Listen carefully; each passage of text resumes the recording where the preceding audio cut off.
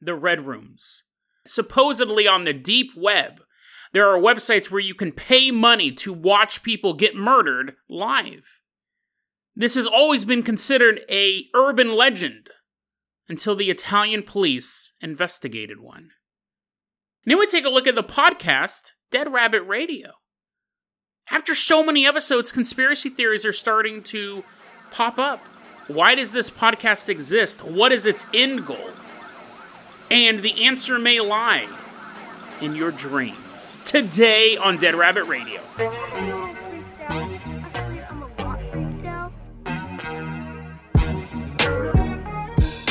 Hey everyone, welcome back to another episode of Dead Rabbit Radio. I'm your host, Jason Carpenter. I'm having a great day. I hope you guys are having a great day too. I hope you guys have some awesome plans for the weekend, doing whatever you love doing. We got a ton of stuff to cover, so we're going to get started right away. First off, walking into Dead Rabbit Command, it's one of our legacy Patreon supporters. You know his name, you say his name. It's Robert Paulson. Everyone give a round of applause for Robert Paulson. He's walking in. Robert, you're going to be our captain, our pilot. He actually did some fan art for us as well. You know what? Actually, let's do that. For Fan Art Friday, let's use his fan art that he made. He did this. We really, really appreciate it. And then he started supporting the Patreon. So, Robert, you're going to be our captain, our pilot this episode. And look at this dope fan art. It's the Ouija board. The Ouija board, Dead Rabbit Radio logo. Looks great. True classic. Really, really appreciate the work, Robert. And Robert is a Patreon supporter as well, so you're going to be our captain, our pilot this episode. If you guys can't support the Patreon, that's fine too. I totally understand. Just help spread the word about the show. Write reviews about it. Talk to your friends about it. Talk to your family about it. Post flyers. We have flyers in the show notes. If you can't help the show financially, that is another great way you can help the show and keep the show going. Robert Paulson, I'm going to go ahead and toss you a shovel. Let's go ahead and take the Carpenter caboose. We're taking this choo-choo train all the way from Dead Rabbit Command out to Italy. Robert Paulson's wearing his little conductor outfit. He didn't even know he'd be riding the caboose. It's just his favorite clothes. Robert is bringing us out in this train, underwater tunnel, all the way out to Italy. There's this really interesting story that's happened in Italy recently. But before we start talking about that, let's back up a bit. So the Red Rooms, I've talked about them on the podcast. I don't think I did a proper episode on them. They're on the Conspiracy Theory iceberg, and this is what it is. We're sitting in Italy, and we're in a cyber cafe, if those still exist. And I'm like, hey, distract the barista, and then you go get me some coffee because I'm thirsty, and then you watch the door, because we're going to use this public, I don't know why, we're just not doing this in a hotel room. I don't want to use my laptop. We're going onto the dark web. And supposedly, like, again, this was an urban legend.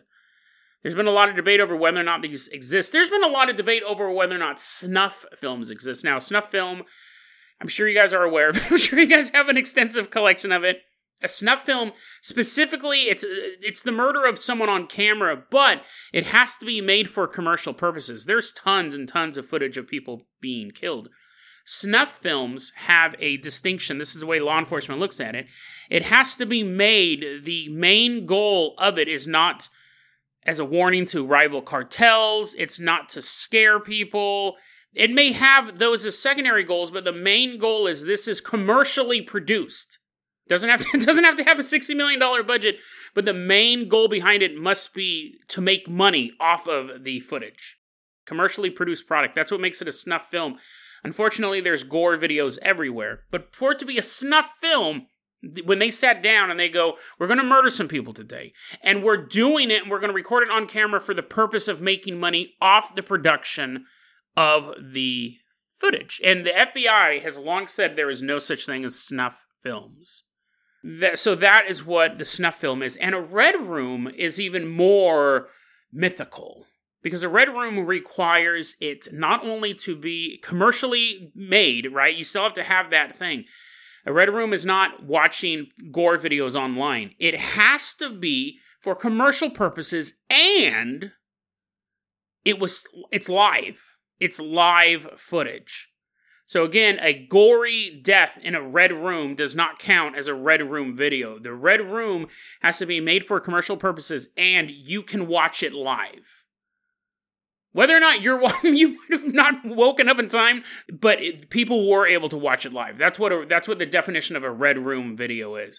I'm sure if the room is mauve or red or purple, it doesn't matter. But the idea is some people could watch it live over the internet. Now, the sticking point to this was that the dark web is really, really slow. You're using the Tor browser to get there. It's super slow. People think it has a ton of security. It doesn't. They'll find you. They're constantly busting people on the dark web. I'm surprised that it still has this reputation of being top secret. But you can't stream live video on the dark web. The internet speeds weren't fast enough. Well, I'm using the past tense now. When I did an episode, when I talked about the Red Rooms, is again on the conspiracy theory iceberg, I talked about it maybe the first year of the podcast. That was considered, the feds go, listen, it's a myth. Because you can't stream live video footage over the dark web. It's way too slow. It would be unfeasible to do it.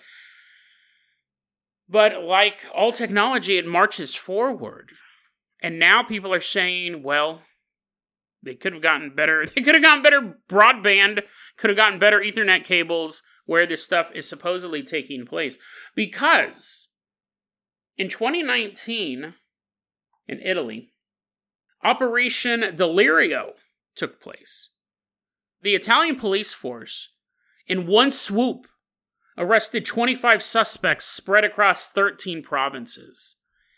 And they were able to target these people because they were the worst of the worst. What these people were searching for, finding, and hosting on their computers was beyond anything that these officers were prepared for. And the suspects were shocking as well. Out of these 25 suspects, you had 6 adults. The other 19 were minors.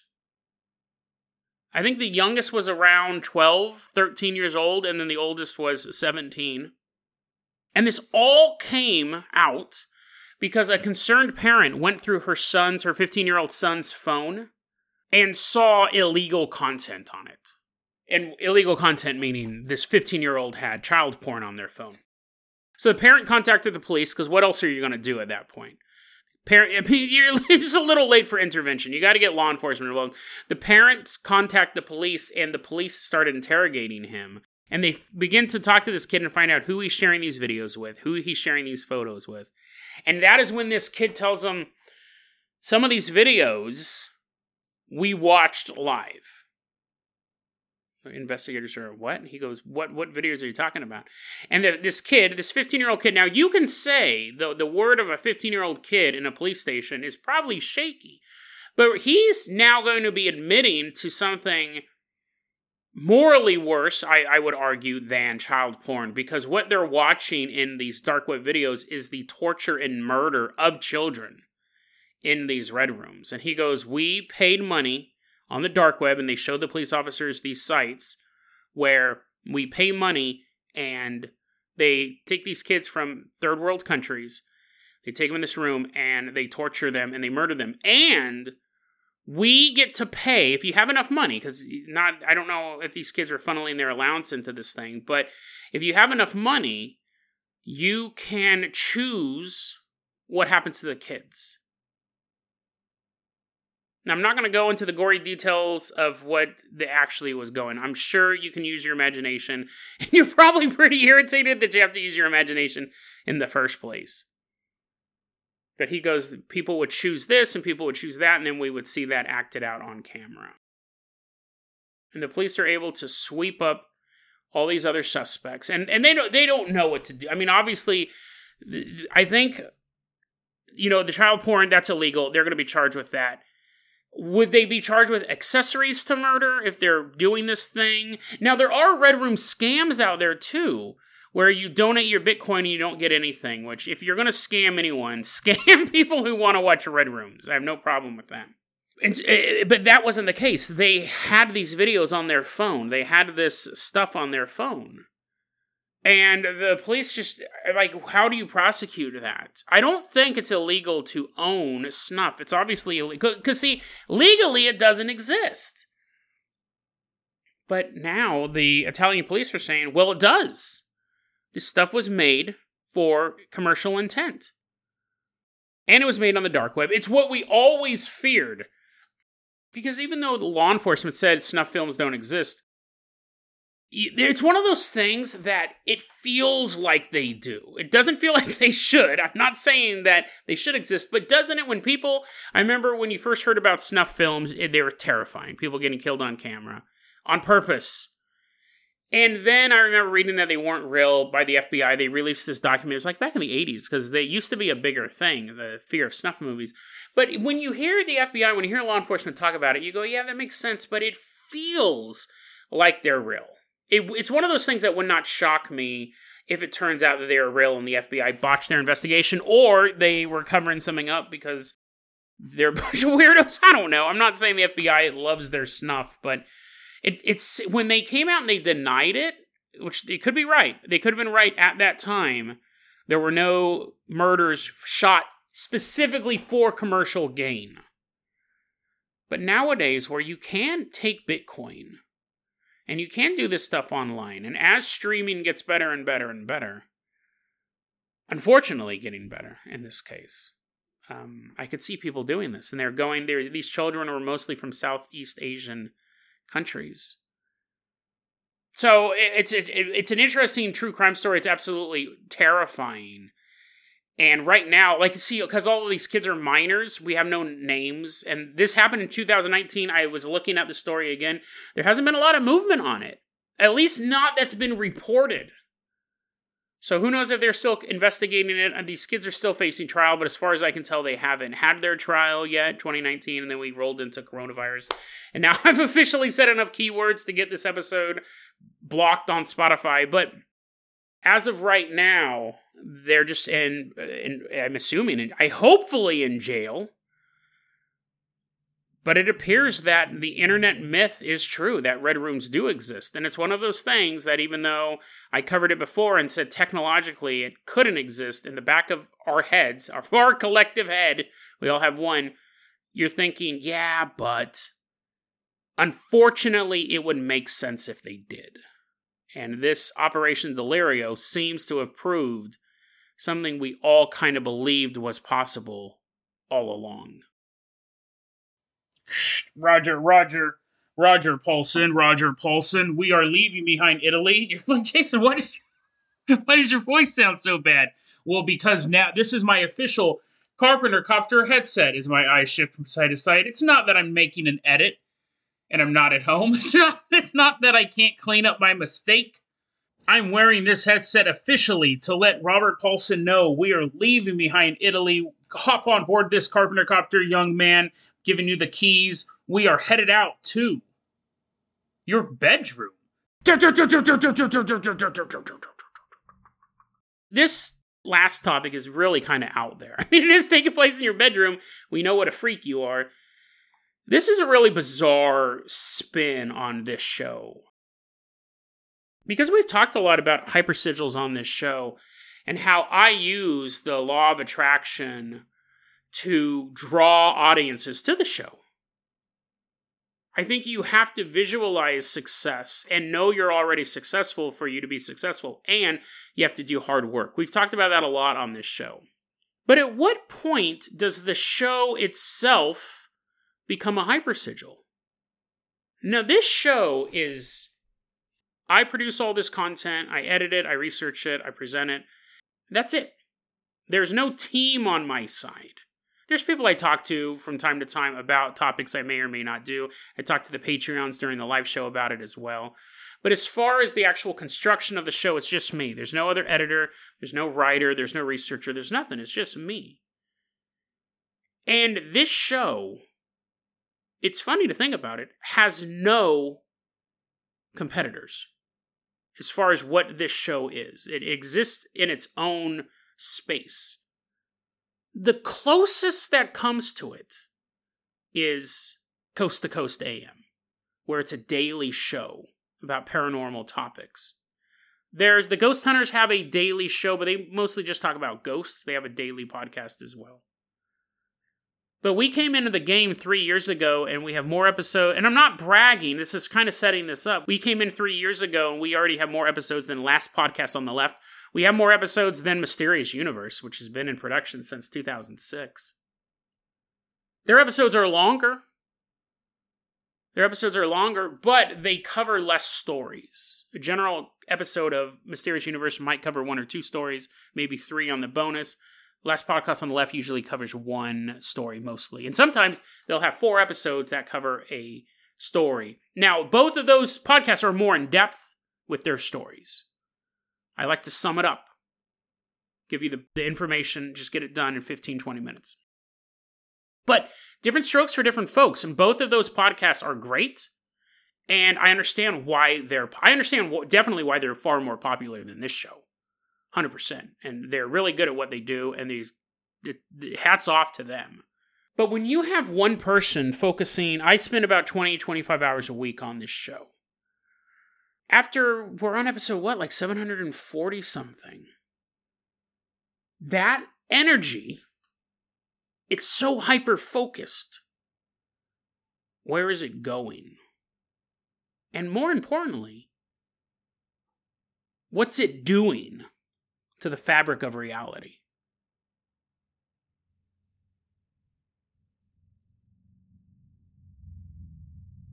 Let's say 740 episodes. Let's say average 2 stories an episode. That's 1,480 stories. I've been getting weird emails lately. This isn't a bit. I've been getting weird emails and weird YouTube comments lately from you guys. A while back, I got a YouTube comment from Nikolai Mishkin. And they asked me a question. They go, hey, where's that season trailer you uploaded a while back? That was one of the best videos I've ever seen anywhere. Was it here or Instagram? Now, I did a season trailer once. I did a season trailer a long time ago. It was like between seasons 3 and 4, 4 and 5, something like that. And I didn't know what he was talking about because it definitely wasn't the best video that anyone had ever seen. It wasn't a video either. I think I was posting stuff on YouTube at the time. I'm sure I was, but no video. So I asked him about it. What are you talking about, dude? Now, Nikolai is one of those guys who came on late to the show. He's only been listening for the past couple months, but he's listened to every episode.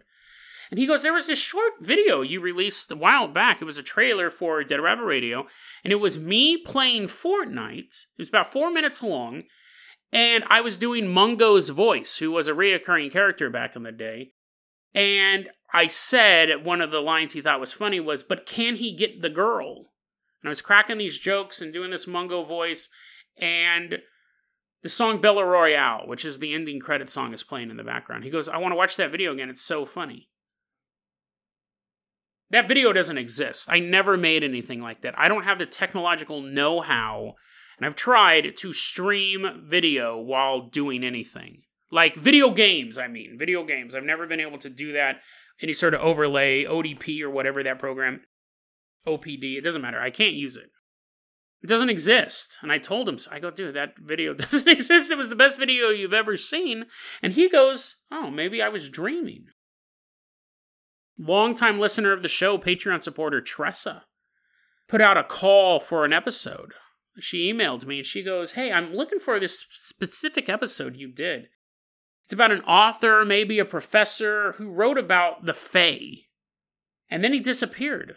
But before he did, he said that if he ever disappeared, he would have a sign at his funeral to prove that he wasn't dead, but trapped in the Fae dimension, like fairies.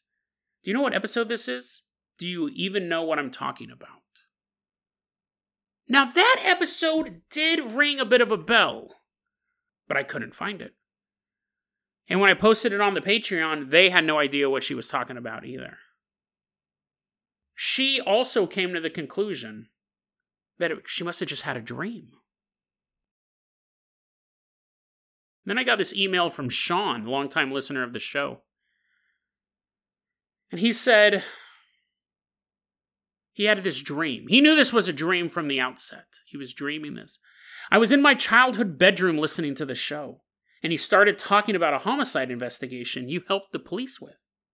You said that when you were in college, you found the horribly charred corpse of a child in a park near Drexel University in Philadelphia. And you took a few Polaroid photos and handed them over to the police as evidence. But you kept one photo because you're into the macabre true crime stuff. You also said the crime was never solved. Up until this point, you had been telling the story in your usual tone when discussing a serious matter. But then, and I swear, in the dream I felt the hair on my neck standing up because it was such a scary change. You became extremely distraught, as though you were breaking down and fighting back tears, and said that all evidence of the case had disappeared. You said how there was absolutely no mention of the crime on the Philadelphia Police Department website, that all articles about it had been totally wiped from the internet, and your one photo of the body is the only proof that the child ever existed. But you didn't sound like you were alleging a conspiracy to erase the crime. It was very sinister, like you thought you were going crazy. It sounded horribly real, and I woke up in a cold sweat, shivering in relief that it was over.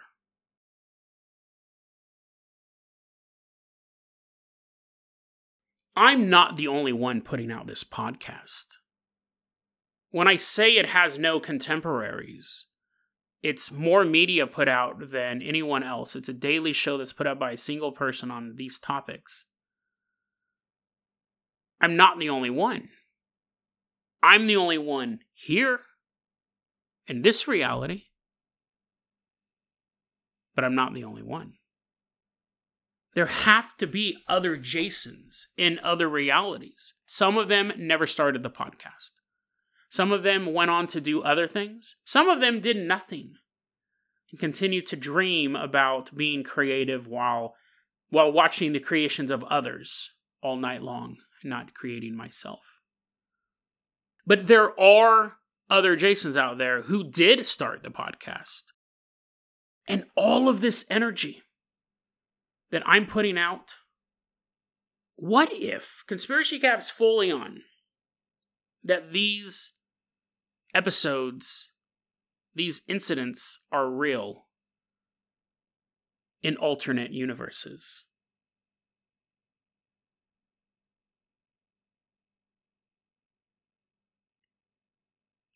I even had that incident where I reported a story about the Zanetti train company that went back in time. And in that episode, I said, I know I've recorded this segment before.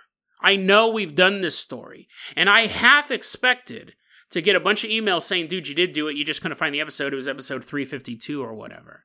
As I'm telling the story, it sounded so familiar to me that I already recorded it and everything had been done, that what if I did cover it in another universe? At what point does an artistic project stop being just an artistic project and become a hypersigil, become something else? I'm not telling stories. It is the story. The podcast is the conspiracy. The podcast is the paranormal event. And I'm doing it, and this Jason's doing it, and that Jason's doing it, and that Jason's doing it. And because it's just one person behind the mic focusing so much of their energy and so much of their time, it's crisscrossing realities. When you have a team doing it, I'm not knocking teams, and you have a team of 10, 15 people putting together a podcast, that's awesome. But that mental energy is then diluted against 10 or 15 people. I have to do all the marketing, all the way to the editing. I do everything. And I'm so, so grateful that you are here to listen to this. I'm not diminishing your purpose in the podcast either. But when one person, I spend so much of my time thinking about the show, producing the show, restructuring the show, looking for ways to make it better, finding other things to market it with, promote it with.